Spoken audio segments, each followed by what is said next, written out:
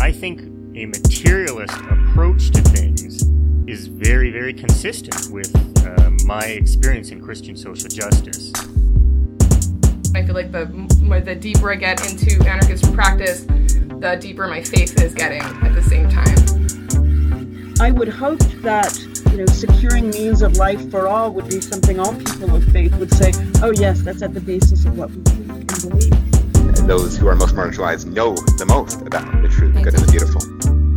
To me, it's less that I think building class solidarity is a bad thing, as much as it seems like if you don't attend to things like anti-Black racism, that's always going to get in the way of building class solidarity, actually. And when you go back, you find that a lot of revolutionary grassroots participatory movements, the precursors to what you could call the barrio assemblies and these grassroots neighborhood organizations, a lot of these were sponsored by the church. What does it mean to say that the Christian tradition is internally contradictory and there are antagonisms there and you're always being faithful to some aspects and betraying other aspects? Welcome to the Magnificast, a podcast about Christianity and leftist politics. I'm Matt Bernico, the talking VeggieTales carrot.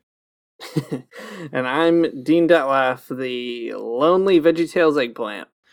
I don't think there is a eggplant or carrot in VeggieTales, and that's really upsetting. It is surprising there's no carrot. Eggplant I can understand. It's a little off the wall, but a carrot is so average. Yeah, that's true. I mean, VeggieTales is pre-emojis, so the phallic connotations I don't think would have been there. So there's no excuse. But imagine if they were. What a time people would have with that. Oh my gosh. The impure thoughts of all of the youth group gang. Yeah, now that is evidence for God's divine sovereign hand over all.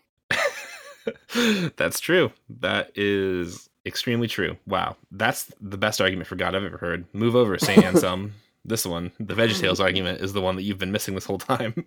Yeah. The veggie more phallic than which no vegetable can be imagined. Oh God! All right, exactly though, right? Cool. Off to a great start for first-time listeners, I'm sure. This is how they all are. Cool. Well, besides this weird conversation about VeggieTales, in this episode you can expect a in-depth conversation about Saint Oscar Romero and some of his letters that we read. We got a cool exam copy from Orbis Books of a reprint of Oscar Romero's Voice of the Voiceless, the 4 Pastoral Letters and Other Statements. It's a really neat book. I'm glad they reprinted it. It's got a lot of good stuff in there. Yeah, tons of good stuff. Letter number 1, it's great. Letter number 2, it's fine. Letter number 3, though, is the one that hits me just right. So we're going to talk about letter number 3 because it's mostly about unions and violence. And those are the only things that we actually talk about in this podcast. So you're in for a real treat. But before we get there, Dean and I have both picked out a Reddit for one another. And I think we're going to read them and try to answer the world's most pressing questions. That's right. Do you want to go first or me? You go first, I think. All right, you got it. This is a short one, but an important one. It is 75% upvoted, and it has 2 upvotes. So how they get that stat, I really don't know, but it's a pretty big one. The question is lying a sin if you're in a competition reality TV show? And can you give this an example is an important really one. quickly, Dean, of a reality TV show, a competition reality TV show? Yeah, of course I can. The only one that anyone ever needs to watch, which is Big Brother Canada specifically, is it a sin to lie in Big Brother Canada? Uh-huh. So that's the whole question, huh? There's no text? That's the whole one. Oh, okay. That's it. So is it a sin to lie if you are a contestant on Big Brother Canada? I think... could I see Jesus doing it? Is your approach to this question? Yeah, that's right. And I think honestly, I'm going to save us all from some real heartache and not put Jesus in the place of Dane, my favorite Big Brother Canada character. Great. I think I'm going to not do that. I think let's take a virtue ethics approach to this one. Let's see. This guy's going to an Episcopal church for like 3 weeks, and he's over here talking about virtue ethics. That's right.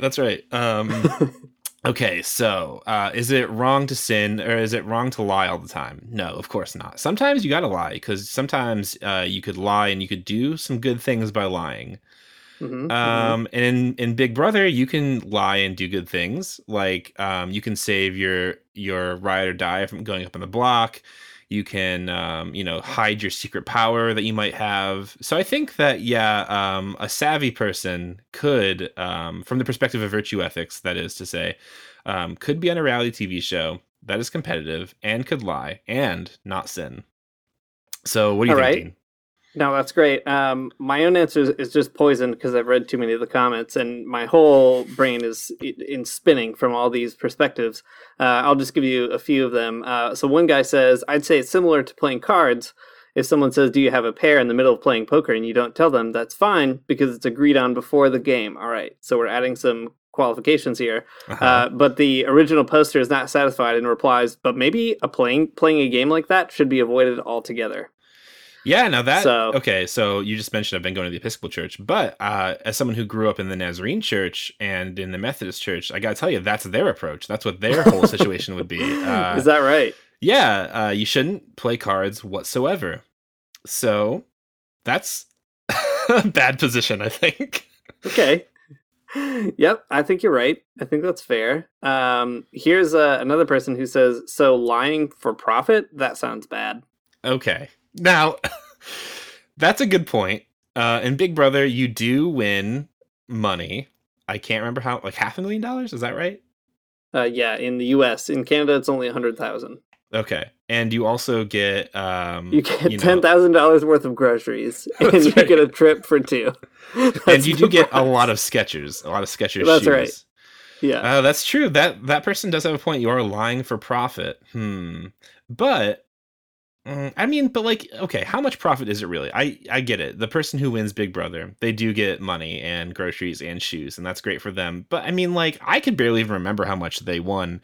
And I would watch the show if they didn't win anything at all. So it's like, from my perspective, the viewer, the profit is so kind of outside the equation for me. It doesn't even make a difference. Yeah, but it's the player who's lying. I guess that's true. Man, are we bad people for wanting to watch people lie to one another on TV? Oh, well, I know the right community to ask. I'll tell you that. This last person, I think, has it right. They say it's always a sin, no matter where you are. Of course, everyone lies and God forgives, but it's still always a sin to lie. And I like this because it's just amount of wiggle room. This is the perfect Catholic response. Yes, of course it's lying. Definitely it's lying. But also, whatever. It'll be fine. Everybody lies. No big deal. You could just tell your priest about it, and it's like, fine. Yeah, that's why we have them. Yeah, okay. I guess that's okay, too. I think that it's still... I think that my virtue ethics thing still stands, but I get it. Telling your priest is not so bad either. Yeah, would Thomas Aquinas lie to win Big Brother? Now that... Yeah, I think he would. I think that he would do that. Great. That's a good substitute for would Jesus do it. Yeah, it puts some distance removed. Though, and that's what I need in this.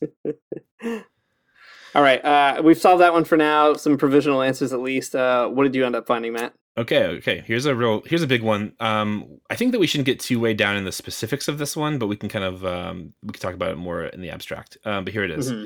This user asks 4 hours ago, by the way, can I read The Hitchhiker's Guide to the Galaxy if I'm a Christian? Okay. So I really want to read this book.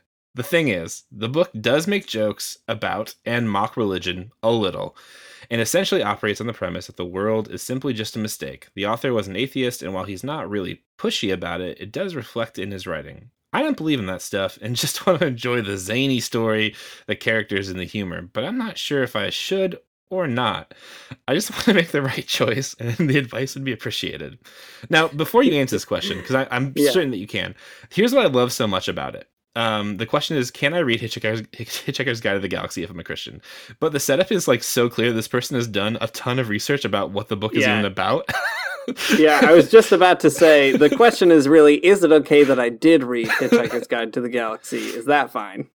Yeah, or, maybe they saw the movie and now they want to read the book, but they feel, conflicted about it. I don't know. So, Dean, how would you answer this question for a young and impressionable teen in your youth group? Yeah, it's a great question. The world will try to throw all kinds of obstacles in your way on the path to holiness, getting closer to God, strengthening your faith.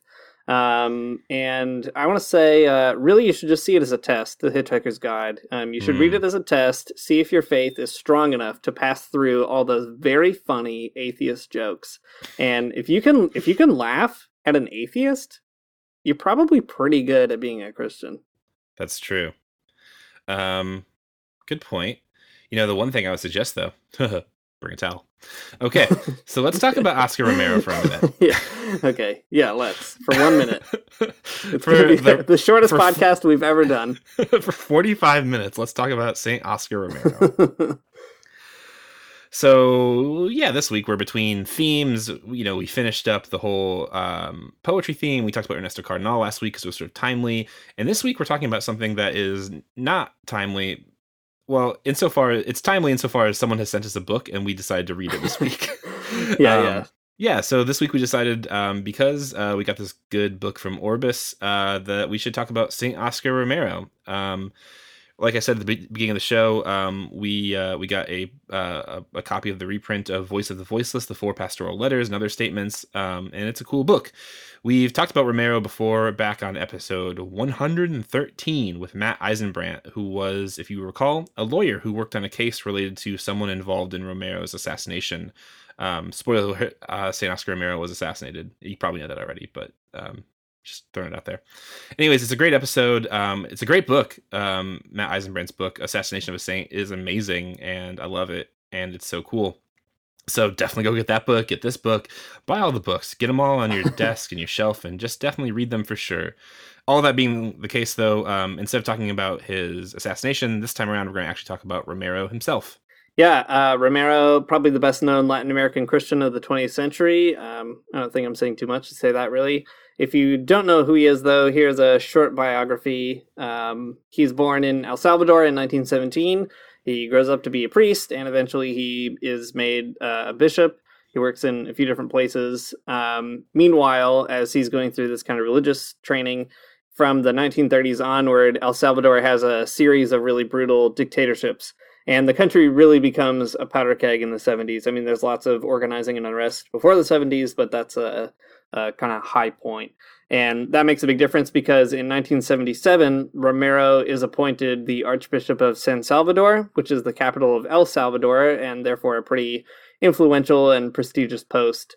For most of his career, Romero was known as a conservative bishop, or at least a Christian leader who wouldn't really rock the boat, so the government wasn't really very worried about him being appointed, which is pretty interesting. There's a lot of stuff going on there. There's some politicking about who gets decided to be archbishops and stuff like that all across Latin America, which is really troubling. But anyway, all that to say, Romero was looked at as somebody who wouldn't really cause a stir. About a month after he becomes archbishop, though, Romero's friend Rutilio Grande, a Jesuit priest who worked with the poor, was murdered. Important to mention Grande, too, because it looks like he's likely going to become a saint. He's on the path to sainthood as well in the Catholic Church. But in any case, Romero had been working really closely with the poor before that, but Grande's assassination is kind of a turning point, and Romero starts speaking out more directly on issues of injustice. He builds a huge following. He broadcasts these sermons on radios. He draws huge crowds, like so much of the country. There's some estimates that like 75% of like the rural people in El Salvador listen on their radios to the sermons, and like nearly half of people in urban areas. So it's a very big deal, these sermons. He speaks out against the government, torture and assassinations in these sermons. Importantly, though, Romero also didn't become a Marxist, which is significant because the left was organizing some strong opposition to the government at that time. And then in 1980, Romero gets assassinated while saying Mass, and his killers are tied to a guy named Roberto Dall'Avison, who's a fascist military leader who was trained by the U.S. at the School of the Americas. He was supported by U.S. officials like Elliot Abrams, if that name sounds familiar to you. He's currently the U.S. Special Envoy to Venezuela. He was like wrecked in Congress by Ilhan Omar once, so maybe you remember him from that.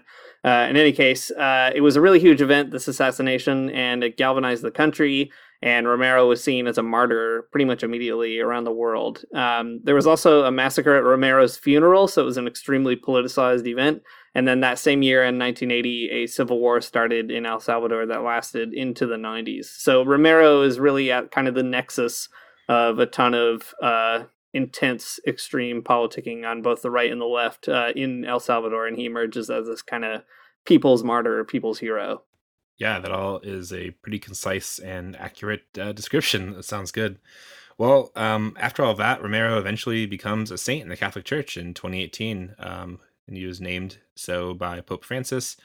So Saint Oscar Romero, that's who we're talking about. And I think that these pastoral letters are really cool because, I mean, everyone kind of knows the story, or at least, I mean, a lot of people know the story of his assassination and stuff. And people vaguely know that he's kind of this, like, leftist or progressive sort of figure in the Catholic Church. But I mean, like Dean said, he was actually a conservative in some ways. Reading the letters kind of gives you some texture to his character and gives you a little bit more in-depth explanation about like who this guy is and exactly why he was so influential and interesting and important. I don't know. It's also all this too gives us kind of like an interesting moment to sort of pause and actually read a voice who is probably far more conservative than most of the other voices that we have on our podcast. That being said, Saint Romero is not like a reactionary or anything, so there's that. He's just like a really interesting and gives well-reasoned and even keel kind of responses to things, and something I can really appreciate. Okay, so like I said, there are 4 letters in this book, but we're going to read the third one, and the third one is called The Church and Popular Political Organizations. The other 3 are cool too, don't get me wrong, but this one I liked because it's kind of about sort of applying a lot of the ideas in sort of Vatican II, Latin American sort of theology to, where the rubber meets the road. And that's what I'm really interested in. We can talk about salvation and grace and liberation sort of in the abstract, but to hear, or I guess to read Oscar Romero kind of explaining what these things are actually about and like what they mean in practice, it's good. So in this letter, The Church and Popular Political Organizations, Oscar Romero is writing this kind of like letter to folks after Pope Paul VI died, which is kind of largely inconsequential for the context of the rest of the letter, but basically it's like offering a lot of Paul VI's ideas about the relationship between the church and political organizations and politics in general. And also it has a lot of stuff in here about Vatican II. So a lot of the responses are coming straight from either, Pope Paul VI or Vatican II. So we'll cite a lot of those things pretty regularly. So overarchingly, though, this is an interesting piece because it talks about like what the relationship is between politics and religion in someone's life and how we should work these out. And guess what? That's what our podcast is actually about. So this is a good jumping off point for like some bigger conversations about Christianity and the left. Yeah, it's worth maybe saying something too about Pope Paul VI. Yeah, because it contextualizes a little bit what Romero is. Kind of soaking up, I guess, some big changes in the church, especially because Romero is a conservative. So Pope Paul VI died in 1978, so that's a year after Romero is named Archbishop. So Romero is having this kind of, I don't know how to exactly call it. He's having this big shift, calling out injustice, etc., and then this Pope dies.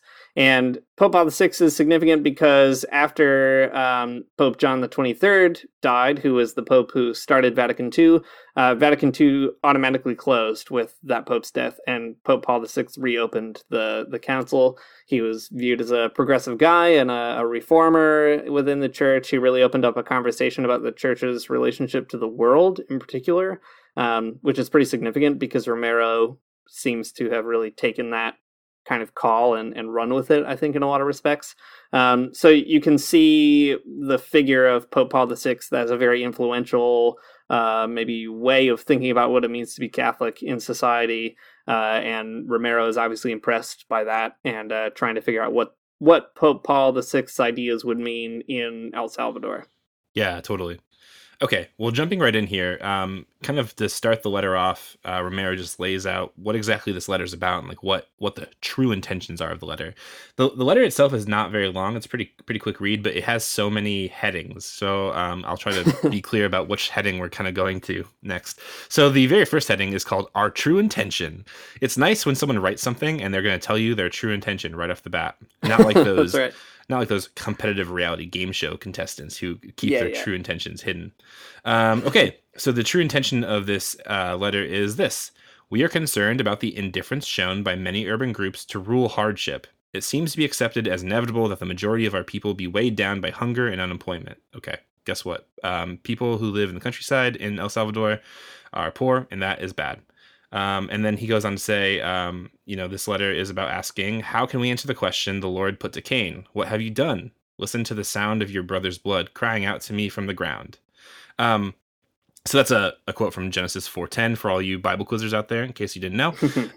But the kind of contextualizing it around that Bible verse, I think is important for the rest of the letter itself. Asking the question, what have you done? And to listen to your brother's blood crying out are two kind of big points of the letter, right? He talks a lot about, Romero talks a lot about in this letter about institutional sin or structural injustice, however you might kind of frame that in our common social justice warrior sort of parlance. So anyways, these like large structural problems we have in society, like racism or sexism or homophobia or classism or whatever, what have you done? It's like, how are you responding to your participation in these things? That's kind of like the overarching feel. Cool. So then it moves on to kind of contextualizing more about what this is actually going to be all about. And before they get too far into it, though, Romero says that it is his duty to clarify yet again the attitude of the church to human situations that by their nature involve economic, social, and political problems. Then he's like kind of quoting someone, like what someone might say to this type of letter. The church is meddling in politics. And then Romero says, we keep hearing this as if it were proof that it had abandoned its mission. So he wants to talk about the connection between church and politics. How should the church deal with unions and political parties and social justice organizations? How can it do that without kind of coming off, like ringing untrue or doing it in a way that's meddling or that people might see as meddling or something? So to get at these like big questions about, the connection between Christianity and politics, he draws out two themes. Basically, can Christians be a part of a popular political organization like a party or a union or whatever? And what's the deal with violence, as always? The jump from one to the other is not super hard to imagine, giving it, that it is Latin America in the 70s. To be in a political party might mean, the support of guerrillas or whatever else, just like insurrection and so on.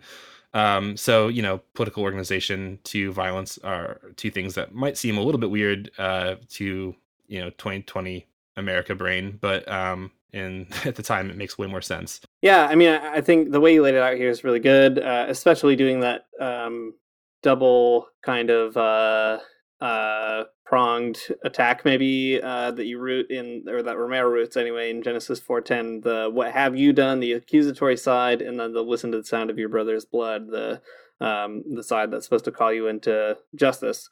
I think that's a really good setup. It also, I mean, this whole thing makes me think about even the contemporary situation of the Catholic Church. So Romero was canonized in 2018, like we said, not very long ago. And I really feel in many respects, Pope Francis sees himself as a Romero kind of Christian. Pope Francis is also not a Marxist, but he's not scared of Marxists. Pope Francis also wants to talk about what to do in the world and injustice, but he gets kind of blasted for doing that. He's also thinking about Latin America and the institutions there. So that all strikes me as very similar. The thing that is also very important, though, is locating Romero in his own time and his own geography. We've said a little bit about El Salvador. One thing that I think sometimes doesn't come up in conversations about Romero is everything else that's happening in the air, just even on the continent. So, right, he's made Archbishop in 1977. So that would, for example, be 4 years after the coup in Chile, right? So, and everything's popping off all over the region in general anyway. So I think it's important to view Romero in that kind of context. Like, El Salvador has its own problems. No doubt about that, and Romero is speaking into those. But it's like, to deal with questions of violence and to deal with questions of organizing, like parties and unions, those are really seen as two sides of the same coin, because without strong political organizations that are popular, people are looking around them and seeing what happens when those kind of things just get bowled over by tanks and stuff. And anyway, I think it's helpful to locate Romero in a political context that is more than just, a Christian seeing bad things happening in their country and responding. It's like a Christian seeing bad things happening over a whole region and being like, whoa, we better figure this out. Yeah, totally. I mean, yeah, and not just Chile either, right? Like, Cuba was not too far in the past. And simultaneously as this is being written, Nicaragua and the Sandinistas are kind of going through the insurrectionist period or whatever. Right. So, it's all, you're right. You're right to say that it's all popping off. Cool. Well, so the next part is just Oscar Romero kind of explaining the larger context that he's talking about when it comes to these, quote, popular organizations. So he kind of starts off with some, not surprising notes. I mean, you could probably guess at these, but in El Salvador, basically, he is kind of thinking about some political parties, some unions, some other types of like advocacy groups that, either get legal recognition or don't get legal recognition or whatever. The legal part is not really Romero's thing, but rather he's like more interested in the idea of the type of like practical freedom for people to organize. Oscar Romero kind of like sets up this whole thing about why it's important that people are able to come together in organizations that can advocate for themselves in civil society. That's a big part of it too.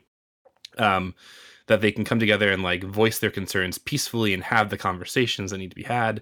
So he's here talking about farm workers unions and like, urban unions as well. But his main focus is about like the campesinos, like the lowest of the low, the people who are at the bottom of the social ladder in El Salvador. I think there's a lot of really interesting things to say about this. I being sort of like thrown into the labor movement in the last few months, it rings some bells for me as well. Oscar Romero, he doesn't really care about the legal stuff, in his case, which I think makes a lot of sense for him because, when it comes to farm workers, like who cares if the government recognizes the farm workers as a union or whatever, because they're going to still organize. But in some of our more contemporary examples, like the legal stuff matters a lot. And we don't need to go a lot into that. I just wanted to mention it, that the legal stuff is actually really important for contemporary situations. Yeah. But all that to say, Romero is talking about why people should be able to organize, and that is a social good that he kind of like finds. The ability for individuals to organize is important because it brings them some sort of like sense of dignity, that's for sure, but also because it like contributes to an overarching sense of like practice of democracy in El Salvador. That practical freedom for people to organize is basically how you have a functioning democracy. If people can't organize into unions or into political parties or whatever, you probably don't have much of a democracy to speak of. So he talks through just why that's kind of important. And I think that's even cool to hear him kind of, like after reading like two other letters that are like really sort of theological, to just see him say like, well, people need to organize because that's part of democracy, is like really refreshing. Mm-hmm. Yeah, I think so. And it draws out to what I think is so fascinating about politics in Latin America generally, is that there is this really interesting space for like public citizenship and public dialogue that is supposed to contribute to a radical democracy. Like I always think about Venezuela as a place where the barrios and the the small councils and things like that. It's supposed to be this radical participatory democracy where the communes are formed by neighborhoods and just people getting together with some common interests, and that's the basis of government, which I think is a really interesting kind of thing. I mean, it's sticky and messy, but as an experiment, it just strikes me as very fascinating, and it seems like Romero is kind of foreshadowing things like that, or those sort of participatory experiments in democracy. Yeah, I think that's a good example to bring up. The participatory democracy of Venezuela and other countries too, I think especially when it comes to Venezuela, people in the United States have such a weird set of blinders on, I guess, to like how that actually works out. But I think it's important to bring those things up and to learn those types of histories. I mean, whether it's in El Salvador or if it's in Venezuela, someday we'll have to have a more prolonged conversation about democracy. I always think about Jacques Rancière's book, The Hatred of Democracy, where he kind of lays it out in such a way that, a democracy is not something that you either have or you don't, but it's like a degree of which that you have. It's like what amount of democracy do you have, not whether or not, it's a stable state or something like that. So I think I see a lot of that here too, in the way that Romero kind of lays it out, is that democracy is something that's, kind of fragile actually. And that if people don't have the right to organize, it is less of a democracy. Right. Yeah. Yeah, I think too that all ties in, again, like you were saying, to Romero's place for popular organizations and the emphasis that he places on them, and how that ties into the church too. So he has this quote where he says, "The issue is how the church should see and perform its particular mission within the process of organization that is now taking place at such speed among the people, primarily among the rural poor," which I think is really interesting, because it's not that the church should just have all its own competing organizations, which is how the Catholic Church responded to things in the past and in many other parts of the world, but rather it should find its way within that process, because they're popular, right? And that's really significant. I think for us on the podcast, it's sort of the opposite sometimes. Like, how should churches deal with the lack of organizations, or the lack of popular organizing anyway? I mean, obviously, like, we think the church should get into unions and that sort of thing, but that mass scale kind of grassroots democracy piece isn't really featuring right now anyway in the US and Canada in the way that it would have been for someone like Romero. But in any case, it's an important point, right? Like, seeing the church as intimately part of social movements rather than something that needs to have its own confessional, separate social movements is a pretty significant step for somebody like Romero. Yeah, definitely. I think the drawing out the difference between Romero's situation and ours is actually really funny too, because like, Romero is addressing them because they're popular. He's not just addressing them because he thinks they're important or whatever. I mean, he probably does think that too, but he's writing a letter about it because they are popular and worth, like, spending your time talking about. But like, yeah, in our situation, and we need a Romero that can talk about like the lack of organizations or something, or like we need someone to help us make them popular again or something in the church, because, despite some good progressive churches, a lot of them, would never even think about talking about labor or, organizing or whatever. And that sucks. Right. Yeah. Definitely. Well, and in the vacuum too, you get all kinds of other like weird Christian monstrosities too, like Christian healthcare or whatever, like weird evangelical Frankensteins of like half social justice, half like neoliberal shit show.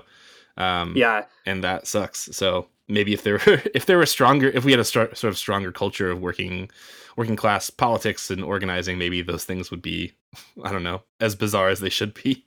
Right. Yeah, it's worth noting too that this is a common problem in other kind of thickly Catholic societies, like in Quebec.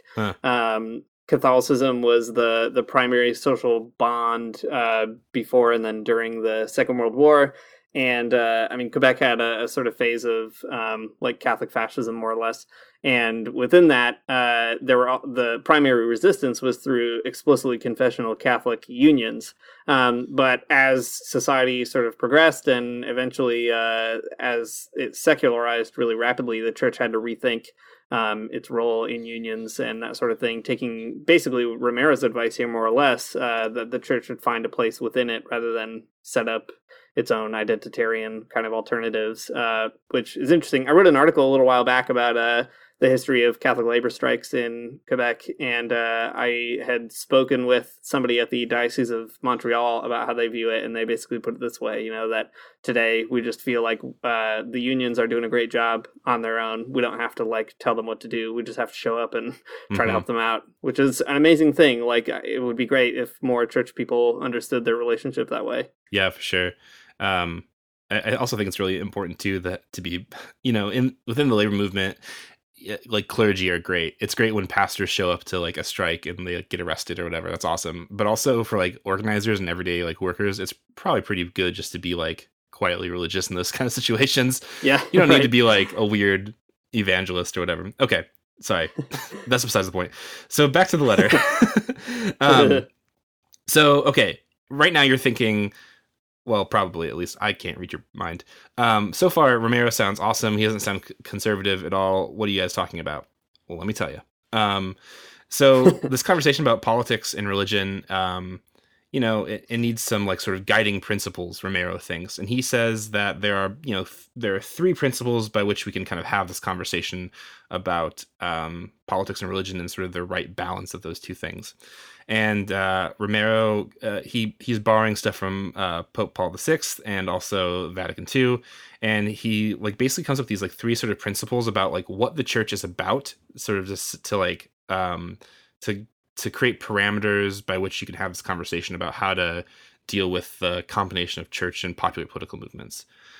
So this is where the kind of conservatism sort of comes in, and it's not I don't know. It's not again, not reactionary. It's maybe conservative is even the wrong word or something. It's traditionalist or something. Yeah.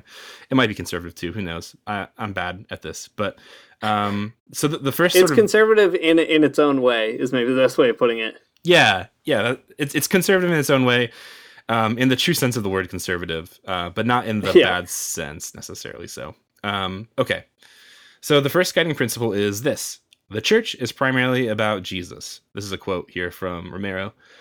Christ, to be sure, gave his church no proper mission in the political, economic, or social order. The purpose which he set before it is a religious one, but out of this religious mission itself comes a function, a light, and an energy which can serve to structure and consolidate the human community according to divine law. Okay. So this very first sort of guiding point here about this conversation is pretty straightforward, and conservative in the sense that it's trying to conserve a traditional understanding of what Christianity is about. It's not a political community, it's a religious one, but that religious community might end up influencing or guide political action in the future or something like that. Mm-hmm. Yeah, I mean, I like just the language of it can function as, he says, a light and an energy that can serve to structure and consolidate the human community. The conservative bit, I guess, is the according to the divine law part. But whatever. He's a Catholic Archbishop. What do you expect? Yeah. But the energy language, I think, is really good, right? Because that's true. I mean, one of the great things about spiritual traditions is that they do provide a certain impetus or a moral thrust or an energy, as he says, a kind of animating spirit that sometimes politics has a hard time coming up with on its own. And that's neat too, right? That you can really be the sort of leaven in the bread or something, to use a good Christian metaphor. Yeah, it's actually kind of like what we were talking about last week with Ernesto Cardinal, right? The prophets, they're great. They're going to tell you so many good things about how, woe to your king or whatever, but they're not going to tell you what to do when you have a trade embargo or something on you. Right, right. Yeah. Cool. The second... Yeah. Oh, go ahead. Romero sort of continues on this point a little bit, where he says, when political vocations appear in the ecclesial community, the church has no special role in determining the specific means to be chosen to achieve a more just society. While respecting the autonomy of politics, it will continue to maintain its own properly ecclesial character as outlined above. So this is, maybe offsetting some of those worries, at least about the divine law piece. Like, if you're participating in politics because of your Christian faith, then that's a concern for you. But he's not arguing that the political should be subsumed into, the religious or something. There's a kind of really intriguing cooperation of powers here. Yeah, for sure. It's also, I don't want to be too negative, but it's also kind of wishful thinking.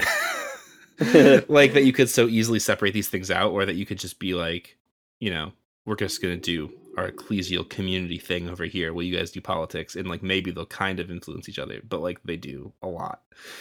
Well, I think that's kind of what he's saying, though, is that it's important to see them as at least sort of analytically separable.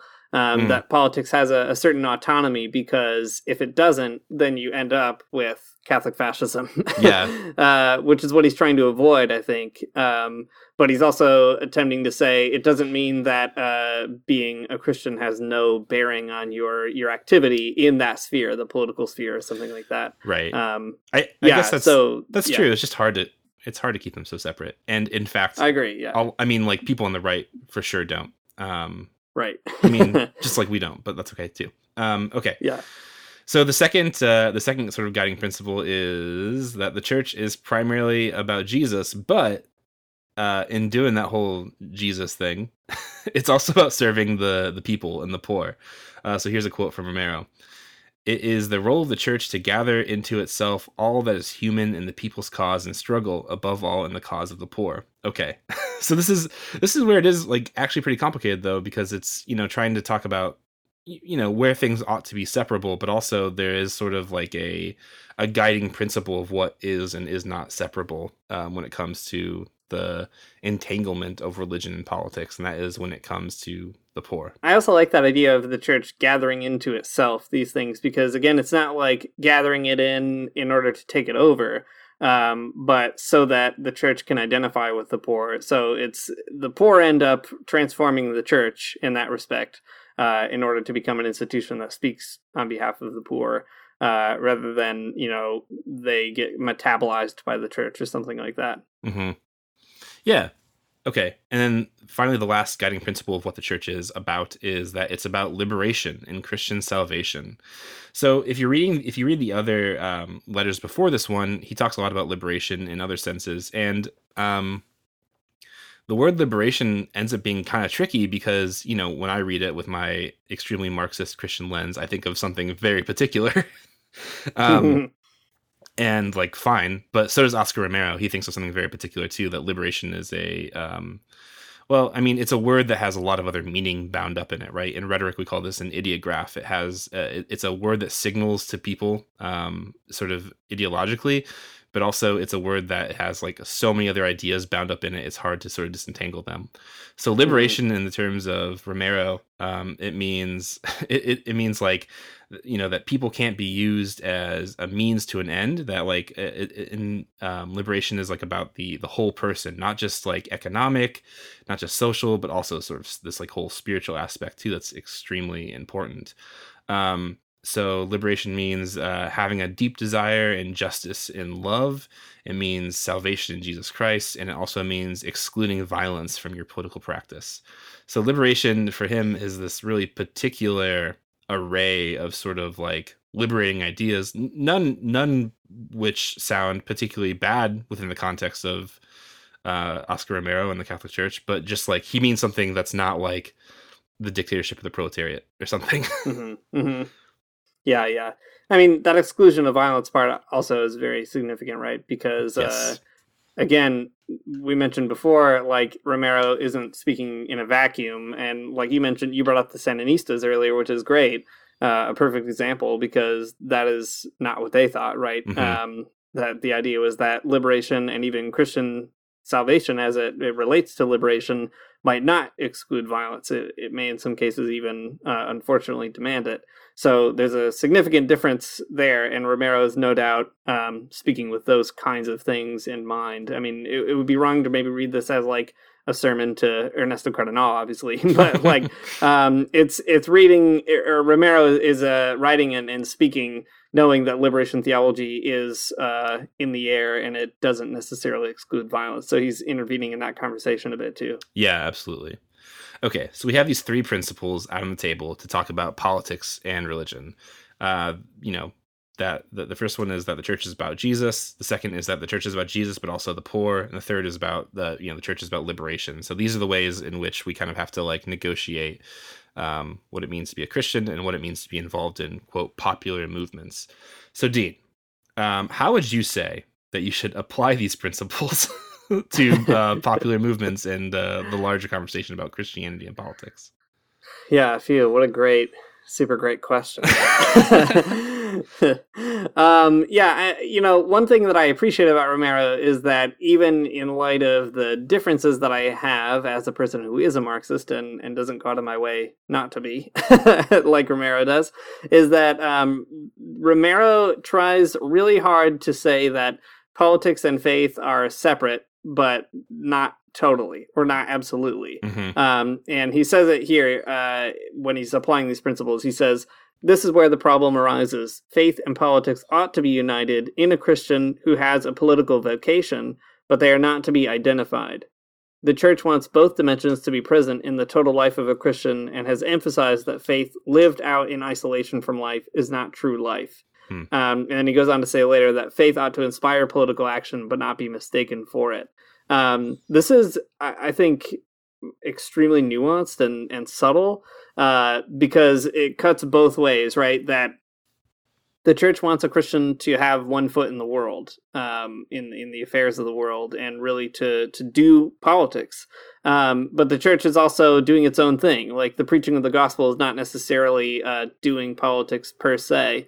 And I think that's also a cut against the conservative side, where he says faith ought to inspire political action, but not be mistaken for it, right? Like just going to church isn't politics, with all apologies to radical orthodoxy. And I dig that, like I said, maybe I want to say a little bit more than Romero or something, but I can sort of see myself in this advice that, I have my faith and my politics that are united, but they're not identified. There is a certain distance there, and I appreciate the distance. It allows them to dialogue. Mm-hmm. Yeah, that ends up being a pretty big deal for Romero and all of this, too. Cool. Yeah, he goes on to say this, kind of summing up or maybe elaborating more on that faith ought not to inspire political action bit. Romero says, "If they do not bear in mind this distinction between the Christian faith and their political activity, they can fall into two errors. They can substitute for the demands of faith and Christian justice the demands of a particular political organization, or they can assert that only within a particular organization can one develop the requirements of Christian justice to spring from the faith." So, to clarify too, in some ways he's talking about like Christian social justice and Christian like labor kind of organizing, but I think it stands kind of on its own, just regardless that there is this sort of fear that if you confuse political action and faith, that you could say that like, well, people only in my group or whatever are real Christians or something, sort of like I can't think of a great example, but still it makes sense though, right? Like that only people who actually go to strikes are actually Christians, or only people who are Occupy really know what the kingdom of God is going to be like or something. And like that's in some ways, people who are Christians should really care about the poor, and maybe they should go to strikes, but still, like, you're not like more authentic a Christian for doing so or something. Yeah, I think, too, it plays into how Christianity features in revolutionary societies, because when I was thinking of that quote, I was actually thinking of Cuba in particular, where you can't, for a long time to be a Christian in Cuba, if you were open about it, meant you couldn't be a member of the Communist Party. But it didn't mean that you didn't support the Communist Party or want it to succeed, and vice versa. Just because you couldn't be in the party didn't mean that the party thought that you were bad or something like that because you were a Christian. And then when that ban was lifted, it's the case that now, you can be an openly Catholic communist in Cuba, but it's not the case that if you're outside the party, you're not a Christian, or if you're inside the party, you're a true Christian. There's more interesting things happening there. And in fact, you can still participate in the revolutionary process, whether you're in one or neither of those institutions. And I think that is important to keep track of too, right? That societies are multiple. There's lots of pieces inside of them. And I don't know, it's difficult for leftists it's difficult for me specifically to internalize that lesson, but it's a good one. I think it's worth sitting with for a bit. Yeah, totally. It is a good lesson. I mean, even in like the more sort of secular examples though, or like, the Cuban Revolution, for example, I mean, it's not even like the Communist Party was the one, they weren't the vanguard, It was, Fidel right. wasn't even in right. the Communist Party. And there's this whole, the people, Regis Debray, a pretty famous sort of French, I don't know, French guy. Philosopher. Yeah. I mean, who could say? He's a French guy, that's for sure. Yeah. But, he wrote about he was there and kind of like wrote about the Cuban Revolution as it's the revolution within the revolution. It's the, this other sort of like other group that's kind of off to the side that all of a sudden like centers itself. And I don't know. It's an interesting and you're right, nuanced way to think about those kinds of connections, and good. It does make me wonder what someone like Cardinal would say to this, I guess. I mean, presumably Cardinal would probably not say that you have to be a Sandinista to be a Christian, but I guess the answer would be more complicated. I'm not sure. I guess I would just be curious, that's all. Yeah, it would be That's really interesting to put those things in dialogue. In another section in this letter that we're not really going to end up talking about, though, he says, Romero says that not all Christians have a political vocation, and I don't know if I like that. Mm-hmm. And that's why we're not going to talk about it, I think. So just move right along. Okay. So we have these things, right? So he's kind of using these big ideas, these big theological ideas about what the church is to kind of figure out how it should kind of play into our politics or not play into our politics. And then he kind of goes into this other kind of bit that is, I think, just as interesting, headed under the title, "What Can and What Cannot Be Demanded of the Church." So these are the things, this is like where the hard cutoff is, right? Like these things are separable for sure. Sometimes it gets kind of hairy, but there are some places where it definitely cannot sort of cross, the streams cannot cross. So Romero says this: when Christians organize themselves into any sort of association, they ought to be well aware of precisely what belongs to the realm of faith and what to the realm of politics, and respect the autonomy of each. That's very difficult. He goes on to say, though, no organization, even if Christian in inspiration or name, can, however, require that the church as such be turned into direct means of propaganda for political ends. Huh. On the one hand, I get it. On the other hand, though, I think that's really hard if you're going to be on the side of the poor. I don't know how you can kind of escape being propaganda for political ends. Yeah, I agree.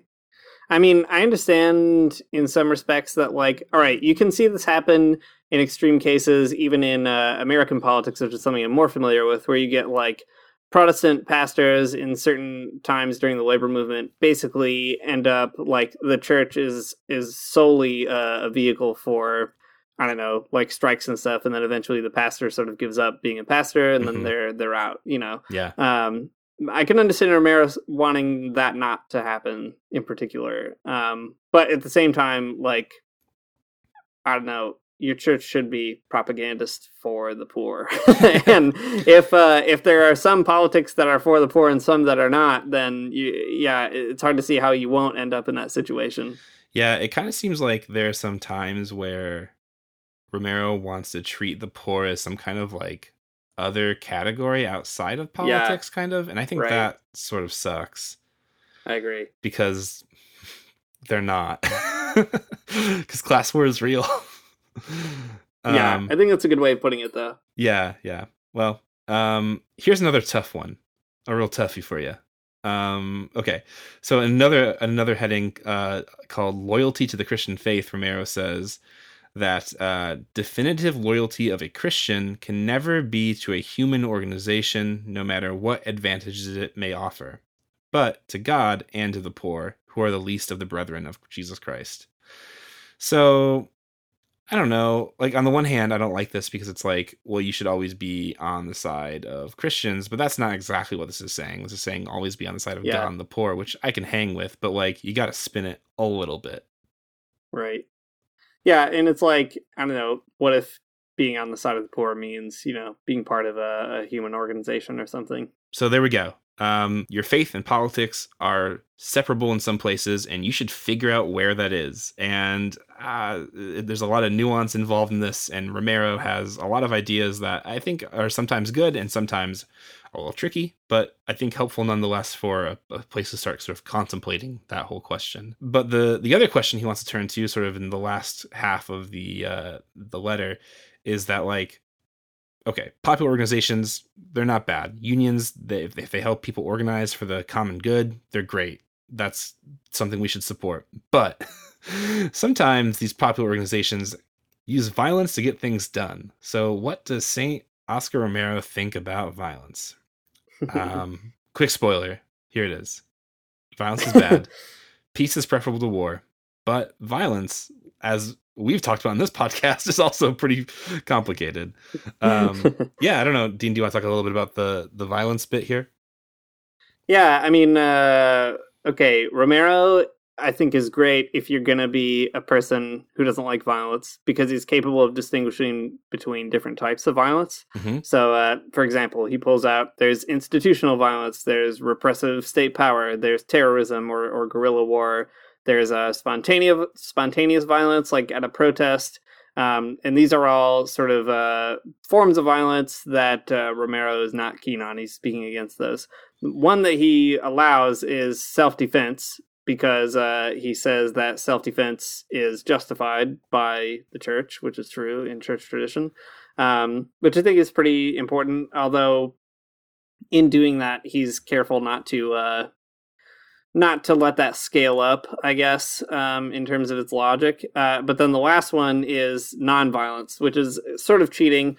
But he says this classification, to complete the classification of violence, it's only right to include the power of nonviolence, which today clearly has its own eager students and followers. And he says the gospel's advice is to turn the other cheek. So it's not exactly violence, but it's within the categories, I guess. Mm-hmm. Yeah, we've talked about that a lot on the podcast. Maybe not worth rehearsing, but in any case, that's what Romero wants you to think, is that nonviolence is kind of the sum of this whole logic. What I think is really interesting about this, though, is although he clearly doesn't want people to commit violence, Romero has a certain nuanced approach to it. He recognizes, first of all, that there's different types of it. And he concludes also saying, so he's going through how you gotta really school yourself against violence, but he concludes saying, in a section marked "Use peaceful means first," even in legitimate cases, violence ought to be a last resort. All peaceful means must first be tried. We are living in explosive times, and there's a great need for wisdom and serenity. We extend a fraternal invitation to all, but especially those organizations that are committed to the struggle for justice, to proceed courageously and honorably, always to maintain just objectives, and to make use of nonviolent means of persuasion rather than put all their trust in violence. And again, this is like a very nuanced thing, right?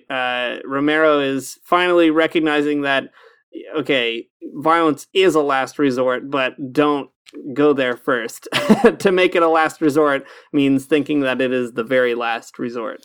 And I think that that's fair. Like, I can hang with people who are invested in that kind of hesitation toward violence. One that won't ultimately say that it's always definitely for sure necessarily bad, but like it almost is. So do your best not to do it. Yeah, I think it's good, actually. Because, the always bad, violence is always bad crowd too, it's always a race to the most pure sort of pure radical politics. And I think that ends up being more on the side of the oppressors than it is the oppressed. Right. But yeah, in his bit on self-defense and sort of like the good uses of violence, or the, I guess, allowable uses of violence. It is funny because he has like he relies on a lot of like just war language, and in one comment he says that with regards to self-defense, he says that defense does not exceed the degree of unjust aggression. For example, if one can adequately defend oneself with one's hands, then it's wrong to shoot an aggressor. So there's like this real calculus of like when when you can and can't, like, you know, use violence. And I appreciate that. I think that is, like, just like you said, that right, it's like something you can hang with that is, I think, at least reasonable, rather than just a race to the most bloggable post about pacifism or whatever. Right. There's also, I mean, it's worth noting too that let's see, his take on like state power, I think, is also actually pretty good. He goes back to relying on like the importance of democracy when it comes to state power. So basically, he ends up saying that he says the government ought to strive to make increasingly hypothetical and unreal the situation in which recourse to force by some individuals or group can be justified. So like you should give people like a ton of liberty to kind of like have conversation and dialogue about political problems, because if you don't, and if you like, you know, squash a protest or a strike or whatever, you're like, you know, you're adding wood to the fire or whatever. And that's interesting. Like, I guess it's just interesting that he keeps bringing up democracy as like a sort of really important political value for him. And it's not something I think I would have located before I read this. So that's good. Yeah. That's true. I think also reading this letter through, the whole thing just really drives home that Pope Francis really is the Romero Pope, I feel. I mean, he really, like, Pope Francis is at his very best when he's giving speeches to organizations like trade unions, or when he's giving speeches to, he even gives, he's given addresses to a group of popular movements. And those kinds of things are always where you get the most incisive kind of Pope Francis stuff, because I think that's what gets him excited, I guess.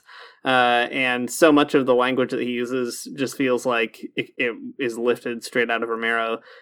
He does say that Pope Francis says that nonviolence is the style of politics for peace. He thinks that that's the important one. But, you know, it's not like he's changed official Catholic teaching to say violence is always bad. So again, kind of a real sort of Romero spirit, I think. Yeah. Well, and since we are always talking about Cuba and how much we like it, I think it is probably important to make one quick note about his thoughts on guerrilla warfare. Just really, really quickly. It's not a huge point. But he has in one of the types of the classifications of violence, he lists terrorism, and under that is guerrilla war, and he's not a fan of it. But his reasoning is kind of interesting. He thinks that guerrilla war specifically is like kind of distasteful because it's not like, it's not the people fighting against a tyrant or something. It's instead like a group of people who have retreated away from society and kind of like left a bunch of other people kind of defend for themselves. And I don't think I really buy that in the end, because it's a tactic that ends up, you know, being important and like basically the only way they can win sometimes. But anyways, I think that's an interesting line of argumentation, but it kind of tips his hand to kind of tell you what his values are, I think, just the same, even though I think he's kind of off base. Yeah, I mean, it's funny to think of that in the context of Nicaragua in particular, because at first the guerrilla war was not very popular among the people, but eventually the Sandinistas found ways for people to participate in the revolution that were not violent or not joining the army, but were nevertheless associated with the Sandinistas. And a lot of historians view that as like the turning point.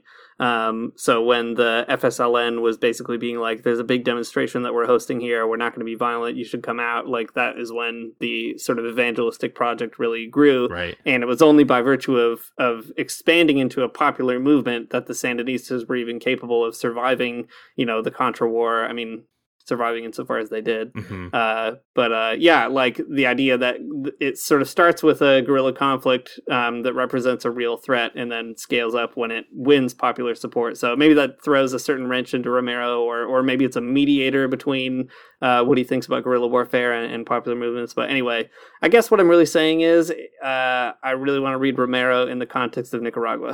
That's what I want to do. It's a good project. That's a good essay. Yeah. Well, okay, so there you go. Popular political organizations, unions, parties, they're great, especially actually only when they work towards the common good of the poor. That's Romero's position.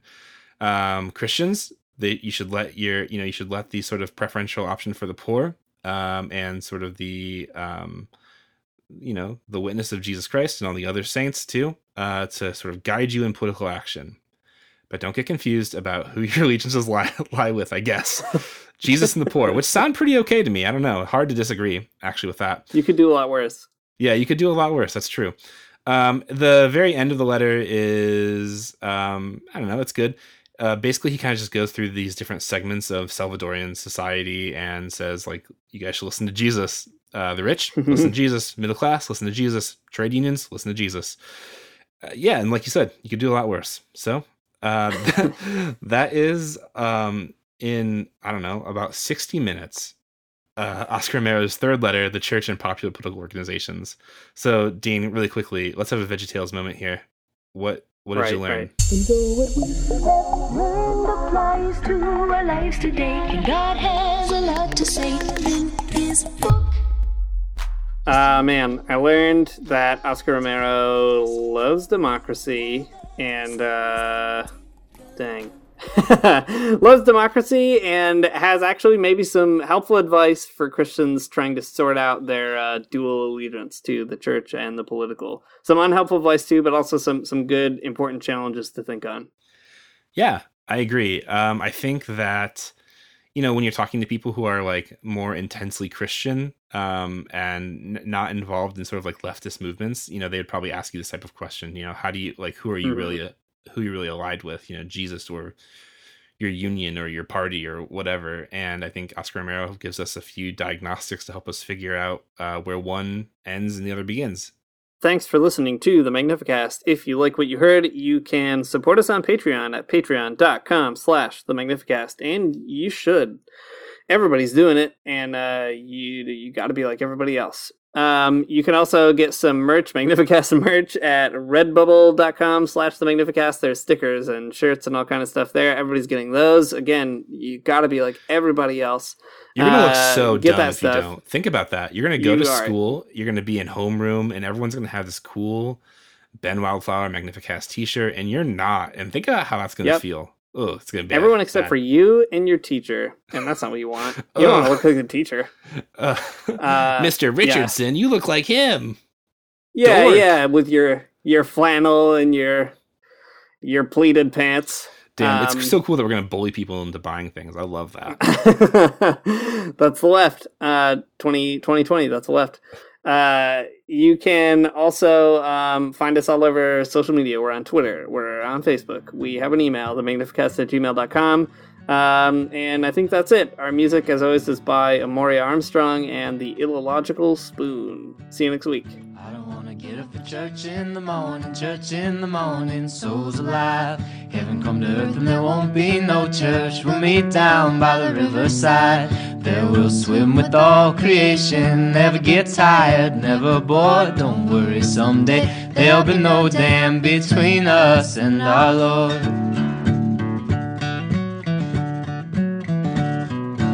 Jackson, keep your hoods up. Keep your hoods up and you stay up late. In Jackson, you keep your hoods up. Well, you keep your hoods up and you stay up late.